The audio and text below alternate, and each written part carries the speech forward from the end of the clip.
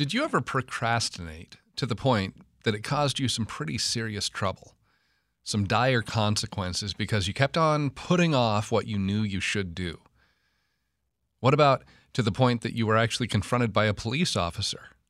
Because that's what happened to me a few years ago. I'll tell you about it coming up next. Helping you grow deeper on your spiritual journey.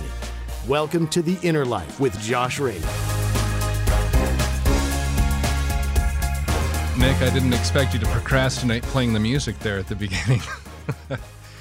Hi, welcome to The Inner Life here today on the second day of Lent, Thursday after Ash Wednesday. I'm Josh Raymond, of course, and glad to have you here for this hour dedicated to spiritual direction. So our family, we used to live in Northeast Wisconsin, and I had this pickup, a Nissan pickup that was my main vehicle. We actually still own that pickup, but now it's just the vehicle that our kids, as they've gotten older, they first learn how to drive. That's the one that they use. Plus, it's a stick shift, so they get to learn how to manually shift, how to use a clutch, all of that, how to kill the car as they're learning. But maybe about 7, 8, 9 years ago, somewhere in there, when I was the one that was still primarily driving it, we'd done the regular renewal of the registration, and those little stickers that you put on your license plate, they arrived in the mail. And the registration month for my pickup, it was November. And in northern Wisconsin, November is a cold, cold month. And that particular year, it was bitterly cold. It started early and it just kept up for months. Snow, ice, harsh winds that would just cut through you regardless of how thick your coat was or how many layers that you might be wearing. And so when those registration stickers first arrived, with the freezing weather out there, I didn't put them on the license plate right away. I just put them in the glove box one morning as I was getting in the car saying, okay, I'll get around to it later. There'll be one of these days where it'll be a little warmer. But then I forgot about them until probably around late February, early March. But it was still cold at that point. And plus, having driven in all the winter weather for the last few months, I knew, okay, I'd have to go and get a cloth or some paper towels. I'm going to have to clean off the spot for the sticker there so it would adhere. But that was more work than I wanted to do at the moment while it was still so cold out. So again, I'd get around to it later. And I forgot about it again. And then when I would remember, it would be these kind of inopportune times. Like I'd think of it when I was in bed, lights are already out for the night, and then it just pops into my head, but I'm not going to get out of bed and go do that. So I would tell myself, I'll do it tomorrow, or I'll do it this weekend. And then I'd still forget about it for another week or 2 weeks.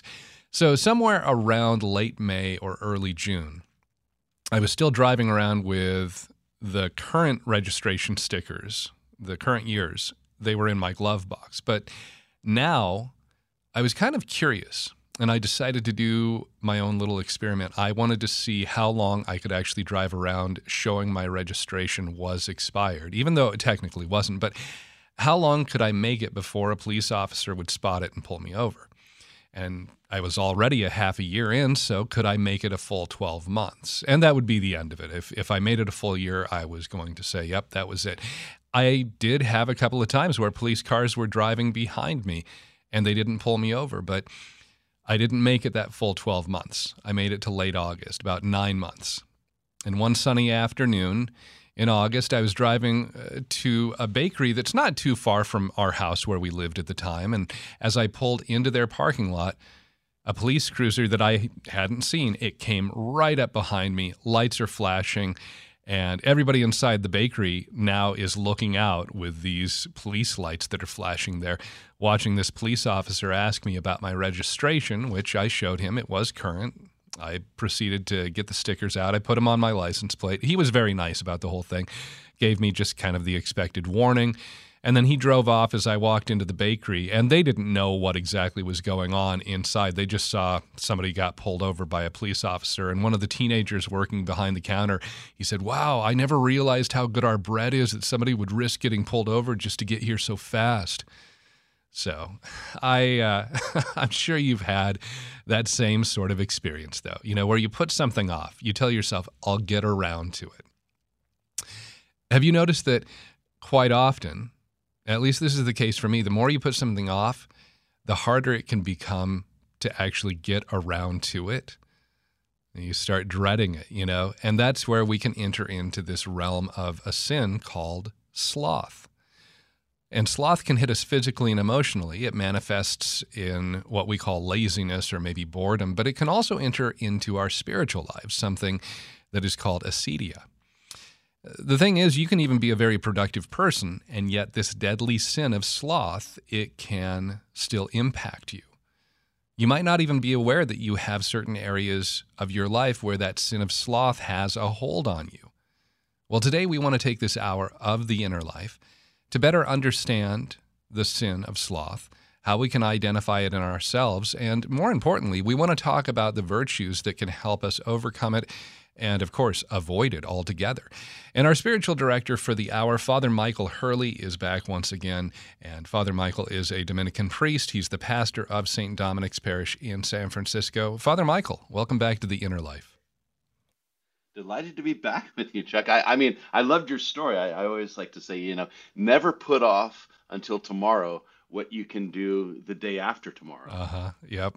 So it started out as an honest, forgetting, and exactly. then I was like, let's do our own little social experiment here. But that's right, exactly. That's what we can do. So, Father, sloth, it's traditionally in that list of those 7 deadly sins. And I think most of us, when we think of the sin of sloth, we think mainly about it being lazy, but it actually encompasses so much more than mere laziness. So can maybe you help us understand what sloth really is when we're talking about it, maybe some of the different layers or components that are involved in this sin? Absolutely, yeah, no, because I think when we think of sloth, we think of that an animal in South America that just kind of is slow and kind of like it doesn't seem like it's doing much activity, and we kind of apply it to that. Or in our lives, we just think if we're just sitting around, or just a lazy weekend where the only thing we do is sit on the couch and just watch sports, or do just inactivity in general, just kind of laziness. But the early church saw it as one of the, and that's maybe not the most productive thing, but that's not a threat to our salvation, right, so to speak. If that's not a deadly sin. The early church, especially the Desert Fathers, saw this sin of sloth or acedia as really at the heart of a threat to salvation. And they called it the noonday devil, based on the Psalm 91, where the psalmist talks about all the threats that come to us, and the arrow that flies by day, and the terror that comes in darkness, and the plague or the demon that comes at the noonday. Now, these were desert fathers. So they were out in the Egyptian desert. This is a few hundred years after Christ, and they had decided to kind of live in this kind of radical way of self-denial and asceticism. And the most difficult part of the day, they found, was not in the coolness of the morning when they're getting everything to kind of together, get your day started, or the evening, but right in that midday when they were called to be in their little huts and contemplate, and the sun's beating down on them, and it's getting hot, and they think, I want to be anywhere else but here.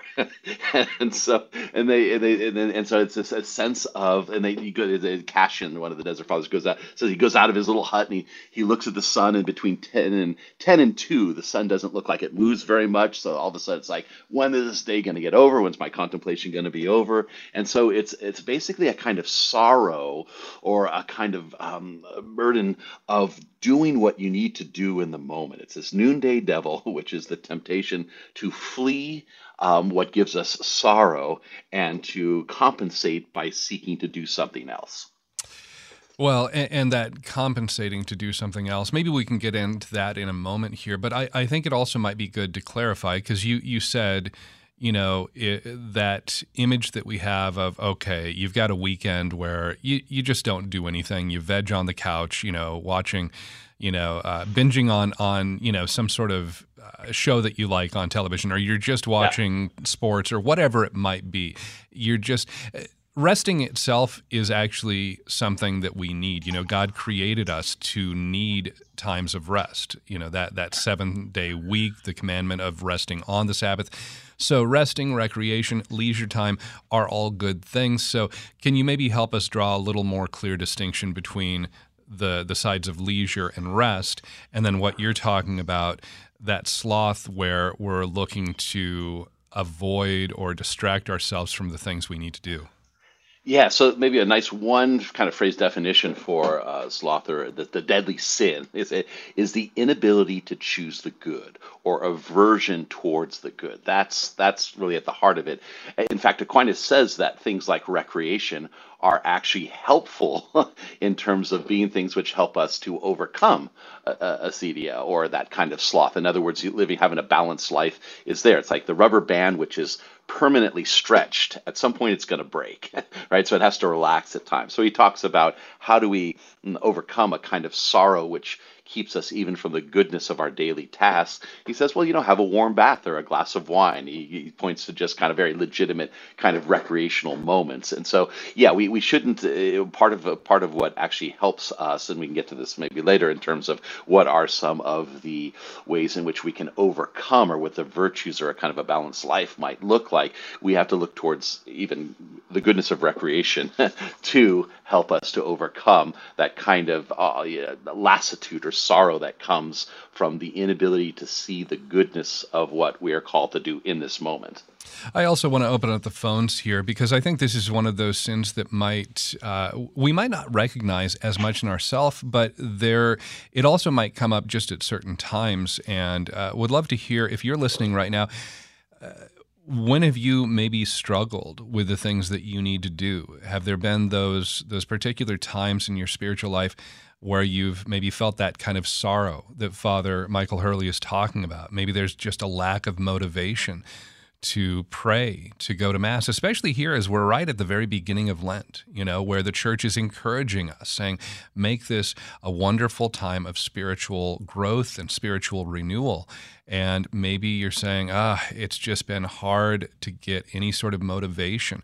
What has helped you maybe in the past, if you've dealt with this, to get back on track in your spiritual life, to regain that desire, that motivation? Maybe you are in that situation right now and you'd like some advice, some insight from Father Michael. Our phone number into the studio is 888-914-9149, 888-914-9149.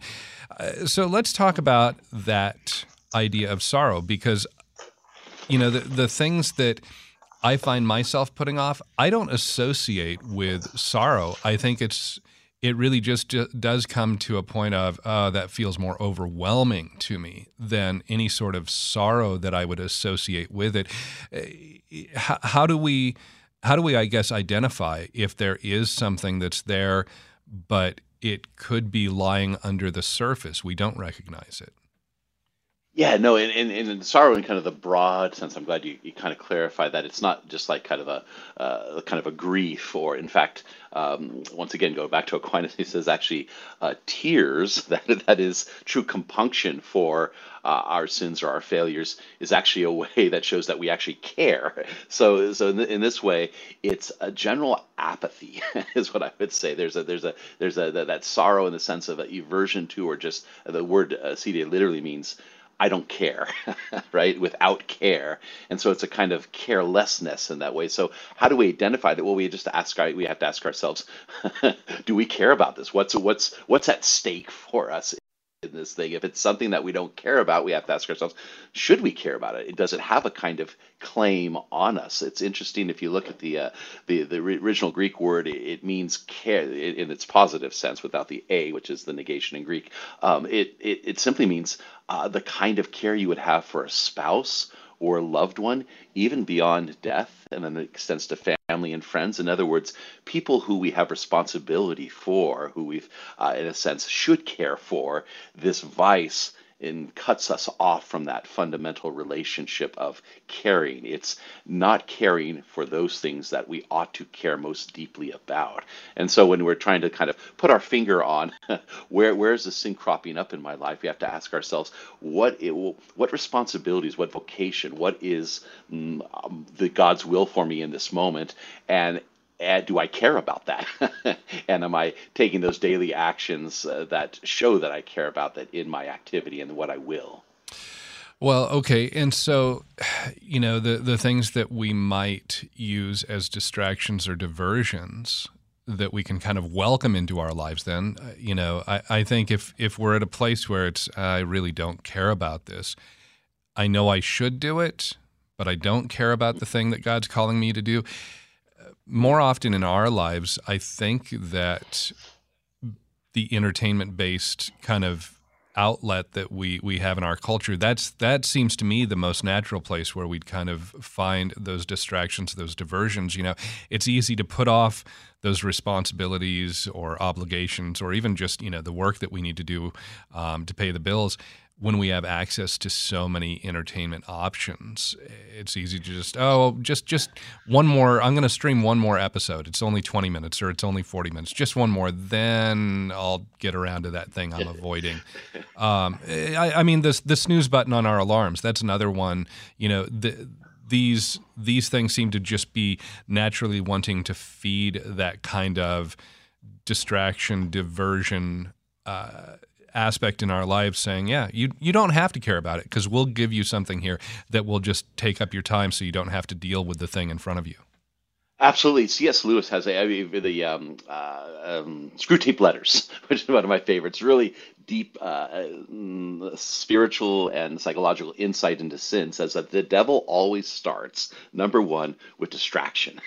He wants to get us and our focus away from the needful thing we need to do, to say, oh, look how shiny or glittery or how pleasing, how good this is. In other words, to present another good that seems easy, more comfortable, just more entertaining in that way. And once you've kind of gotten off track, then it's not only that thing that it causes our distraction is a good. We then look back at what we ought to do, and we begin to see that as being not good, being somehow a threat, a hindrance to what we're doing. So it's not just that acedia or sloth is an impediment to the good. It reshapes, unfortunately, our vision to see the very good thing that we need to do is actually a threat to goodness. It's actually evil. It basically inverts, if you will, goodness itself, which is why it's one of the deadly sins. Well, so if you've had that warping of your view on something to where you're looking at what objectively is good, but now you're seeing it as a threat to what you misperceive as good, how do you regain that proper view of what is truly good and not what you have as a mistaken idea of good? Yeah, and that's why Thomas says there are some vices that we flee from. That is, we just have to get away from them. He talks about kind of lust and gluttony of the senses, where you just have to step away from the chocolate cake, get away from temptations of impurity, right? But there are others that we have to actually engage with. We have to stand, we have to fight, we've got to summon that sense of courage and perseverance, and that's where this comes in. How do we, if you will, readjust our sight, or that warped vision, or that disordered passion? We've actually got to do the good thing, whether it feels good or not, despite our emotional state of mind or heart. We have to actually fight with that sense of love. In other words, embrace the good thing we ought to do, even though it feels like a threat. And so it does take those concomitant virtues of courage and perseverance to overcome acedia. Talking with Father Michael Hurley today about sloth, about acedia. We've been talking mainly about sloth here, but we're going to also turn to that spiritual side of slothfulness that can impact us, that apathy in our spiritual lives called acedia. And maybe that's something that you've dealt with in the past. Maybe you're dealing with it right now. If it's something that has been an issue for you in the past, what are some ways you've been able to overcome that? What are some ways that you've been able to turn back and let go of that apathy, that slothfulness in your life? What has helped you? Maybe specific saints that you've asked for their intercession, specific prayers, or certain things that you've just had to make yourself do, certain virtues that you've turned to, just like Father was talking about there, with courage, with perseverance. If it's something you're struggling with right now, again, you're welcome to call in and speak with Father Michael Hurley. The number into the studio is 888-914-9149, 888-914-9149, and our email address is innerlife@relevantradio.com. We'll be right back in just a moment here on Relevant Radio and the Relevant Radio app. This hour is sponsored by St. Gregory Recovery Center, helping you or a loved one live a substance-free life. Information at relevantradio.com/Gregory. That's relevantradio.com/Gregory. Sitting in the morning sun, I'll be sitting when the evening comes, watching the ships roll in.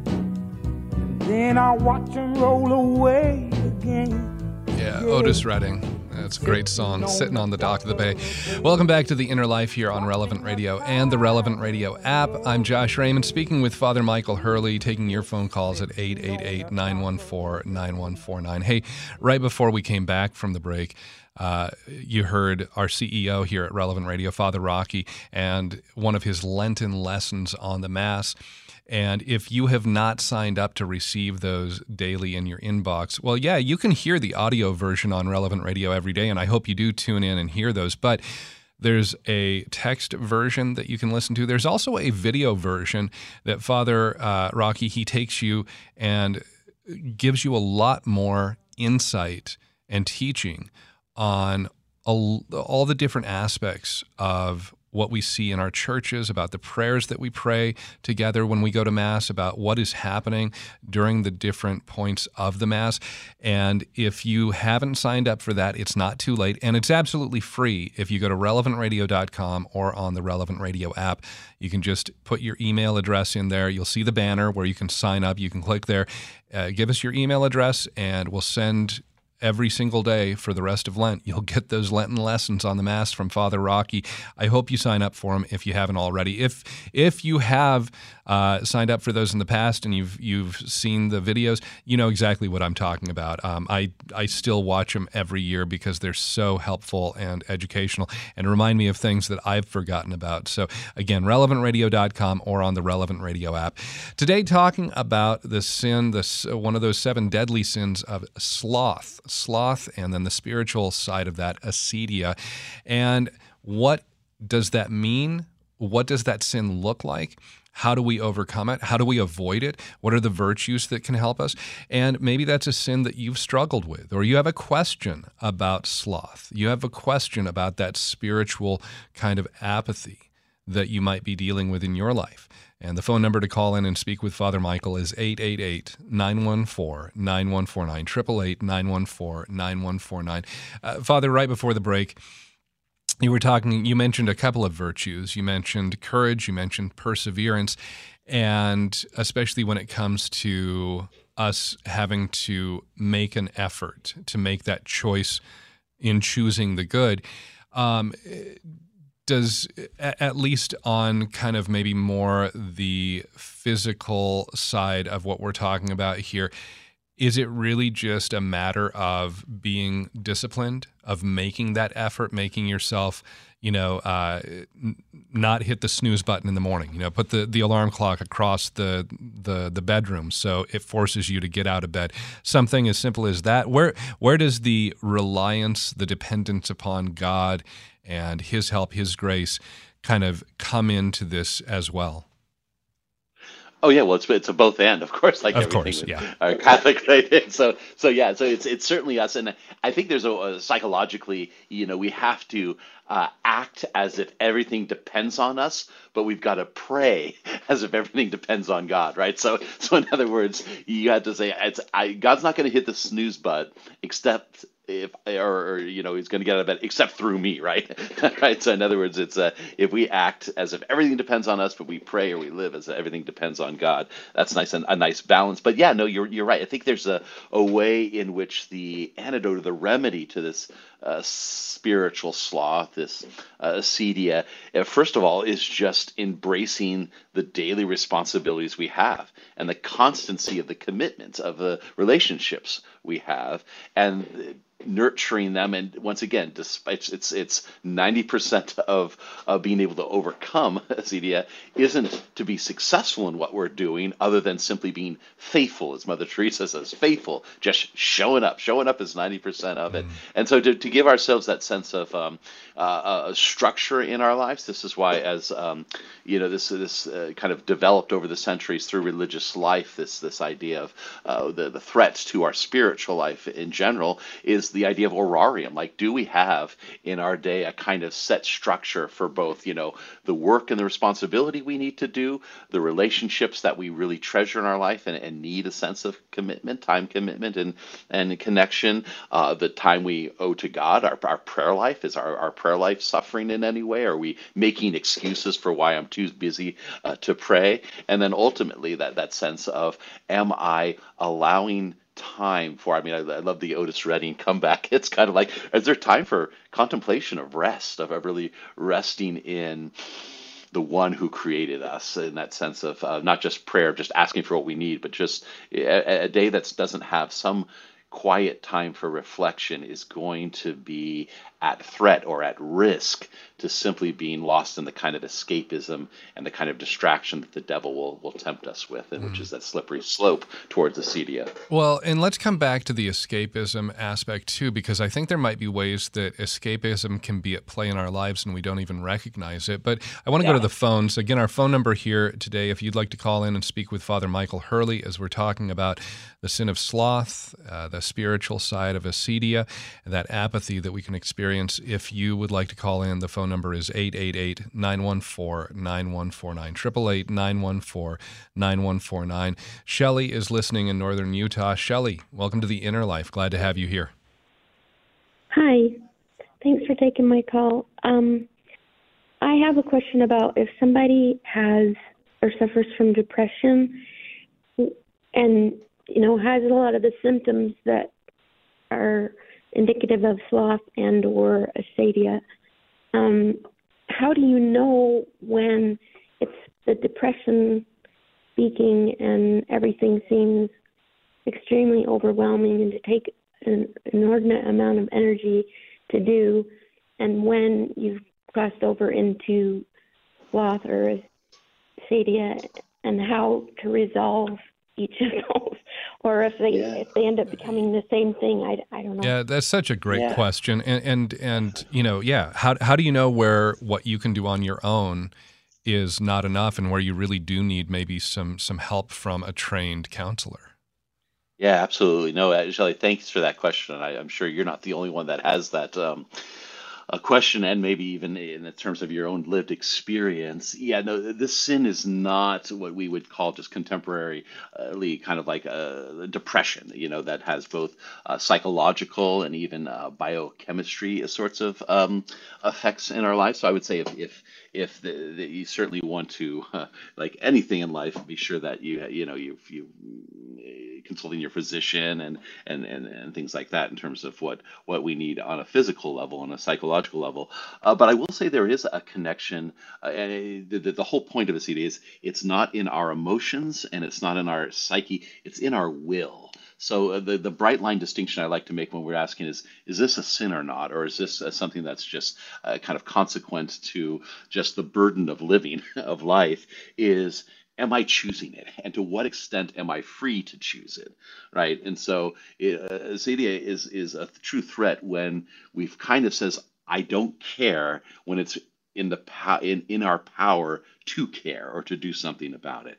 And so if our freedom is diminished by a psychiatric kind of impediment or some kind of brain chemistry imbalance or something like that, that's where we need to get help, in terms of the kind of medical side. On the other hand, though, if we continue to choose and to not care, and I say that it's not just I don't care, you have to choose not to care, you have to choose that way, and it becomes such a slippery slope, then we can actually bring that kind of spiritual torpor or depression upon ourselves. And that's something which ultimately is, with God's grace, in our province, where we actually can kind of habitually make little changes that enable us to realize kind of the joy of the Spirit. Thomas Aquinas is very interesting. When he's talking about this particular sin, says it's not a threat. It is a threat to charity, which hadn't been really pinpointed at that point. It's kind of his contribution. It's a threat to charity, specifically to joy. And so if you're talking about joy as being the first effect of being in the presence of the one you love, it's that sense of how am I choosing each day to experience that sense of joy. And so once again, when you think of depression, if we're thinking about it as an emotion or as some kind of imbalance of our psyche or biochemistry, that's not sinful at all, and that's something that we have other avenues to kind of go. If it's something that's coming from the choices that we make not to care or to either escape from or not engage in the activity God has given to us, that depression is something that, in a sense, gives us a kind of red flag to say, I need to make some changes. I need God's grace, and I need to act with that sense of finding the joy in my life. Yeah, again, great question, Shelley. I hope that helps. One of the other things that is probably important to point out here, too, while we're talking, and this happens quite often, we're able to talk in kind of generalities and broad strokes here on the inner life. If this is something, Shelley, if it's you or if it's somebody you know or somebody else, you're listening right now, and there's that question of, I don't know, maybe I am dealing with depression. Or maybe that's it's not clinical depression. It is primarily this area of sloth or acedia.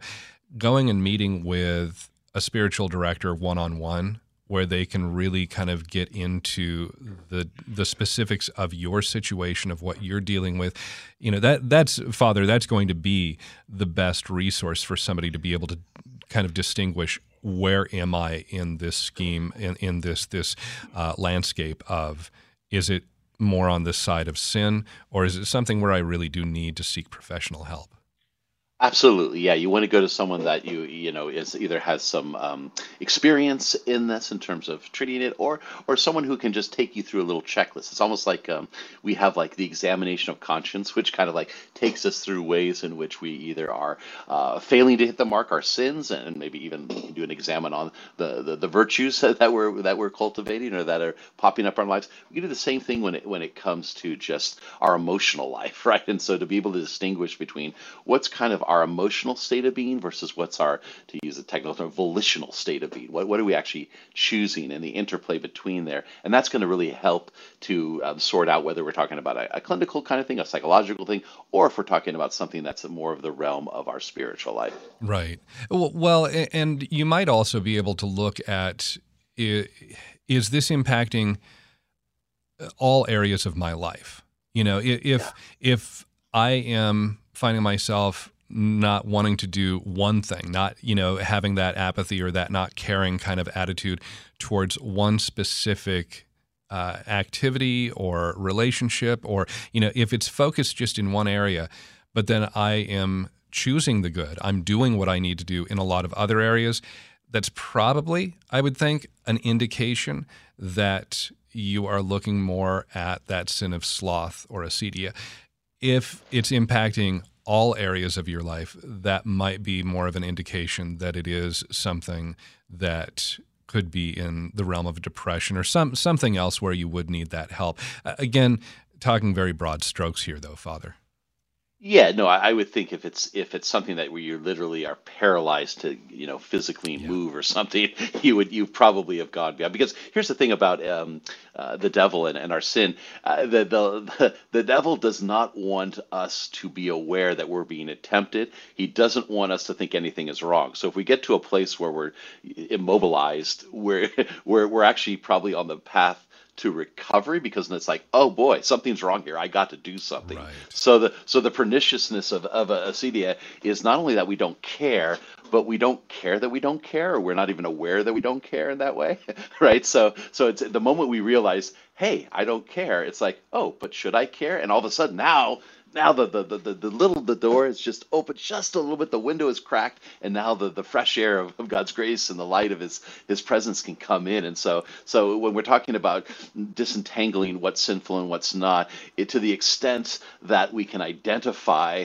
where we've gone wrong, so to speak, can actually be the first steps towards taking action. And that's precisely what temptation and the devil don't want. They don't want us to take action. Well, and when we talk about, not taking action, I think it might be good to talk too about how that sin of sloth, it can be seen in people who are very active. If I am someone who is a workaholic, but I use my work as that kind of distraction, that diversion, I might be working long hours. I tell myself I'm striving to get ahead in my career, and this is a really good thing. I'm doing this, and I can even trick myself and say, I'm doing this for my family.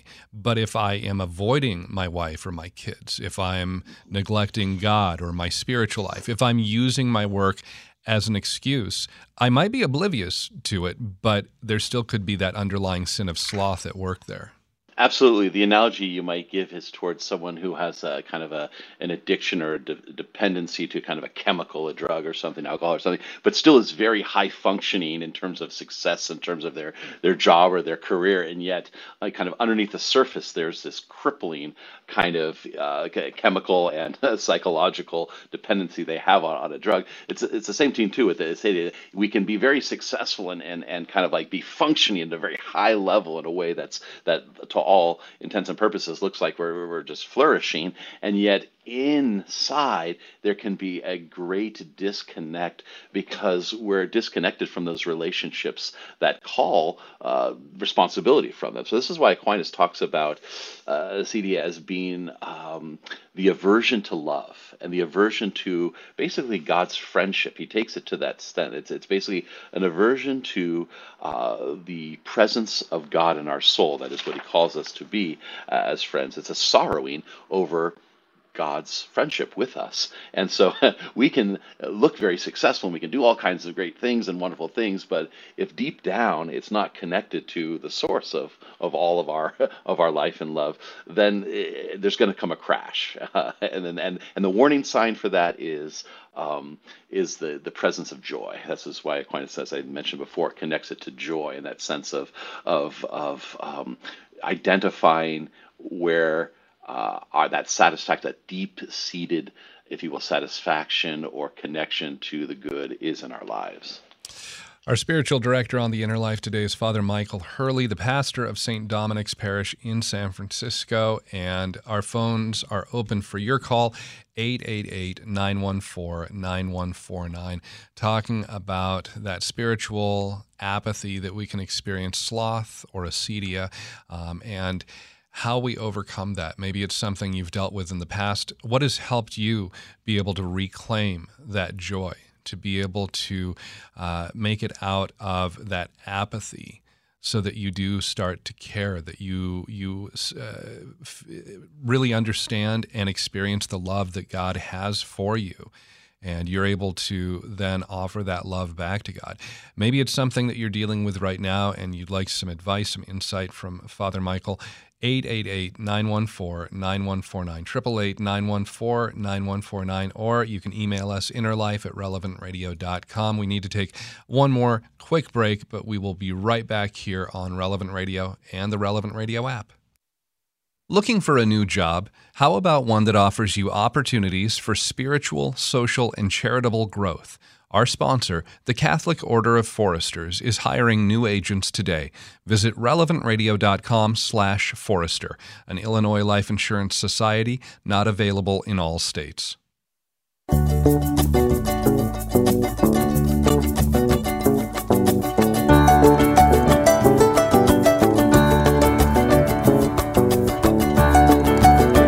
Welcome back to The Inner Life.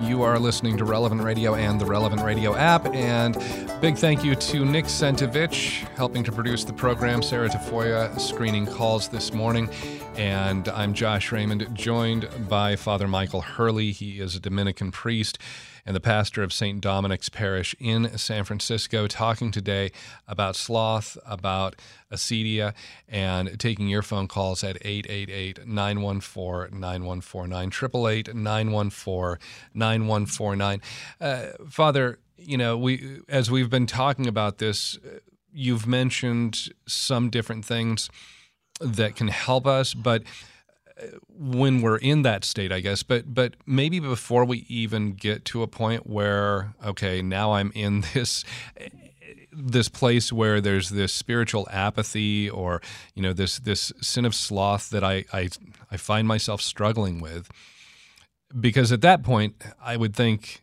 it could feel like you're kind of up against this brick wall. Okay, I know I need to do good, but I just don't have any motivation to do good in this area.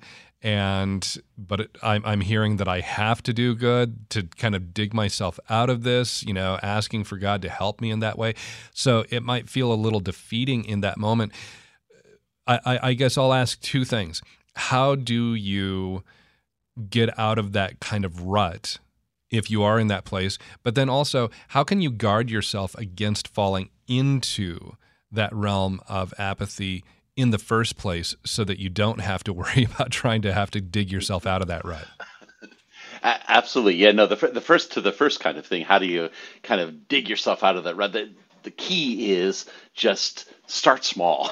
Small but consistent is there. So it's the little things, just by doing the little daily things. Like for example, you mentioned just the snooze button. I know it's just kind of seemed like a kind of a trivial kind of thing, but yeah, it's starting up and saying, I'm getting up at this time in the morning because I want to have enough time to just maybe do a morning offering, or set my day off right with some morning prayer, or some just quiet time to kind of center myself in what I have to do today. It may seem like a very small thing, but I guarantee you, if you took, whenever you usually get up, if you took 10 minutes and say, I'm not making it possible to hit the snooze button, and I'm doing it, that would work. And you do that consistently every day, it's going to make a huge difference. And then when it comes to, so that's on the kind of, when it feels overwhelming, just start small. Do something that's manageable but consistent every day, and you'll find yourself, as you go on, being able to then kind of do more and more and more, and actually kind of take pleasure in doing it. It actually is going to feed you, not just be something you have to overcome. On the other hand, practices that kind of help keep us from getting to that point in terms of consistency is just, I think, the things that we do every day, being intentional about them, goes a long way. For example, I'll just give the example in the early church talks about connecting the virtues and the vices to that paradigm of all prayer, which is the Lord's Prayer. Jesus, when he teaches us to pray, isn't just giving us, here's another way you can pray. It's actually a template, or it's a kind of model for all prayer, and the specific petition which asks God to give us our daily bread, give us this day our daily bread, was connected to the overcoming of this vice, of this sloth, this acedia, because on the one hand, it's a daily kind of thing, so it connotes that sense of having to do our daily tasks and doing our daily thing, but it comes from God. In other words, it's his bread that feeds us, and there's a way in which coming to Mass, receiving the Eucharist, breaking open the Word of the Scriptures, being connected to God every day is going to keep us from getting too far off track. In other words, if we are seeking God's will every day, seeking that daily bread to be fed and nourished by God, there's a physicality to it, but there's also a sense of connectivity, and that's what is the kind of the key virtue, if you had to kind of say it, is if love is that connection and willing the good of another, then being intentional about providing that connection and showing up for that connection is going to nourish us in every way. Certainly at the height of that in the Eucharist, receiving Jesus every opportunity we can. Right. The thing about being intentional is when you first start out, it feels so difficult. But if you keep up with it does get easier. Just a little word of hope there for Yeah, absolutely. moving forward. Father, got an email from Amy, and this is a great question too. She said, "I'm busy all day with tasks around the house, running errands. I volunteer for several community-related things.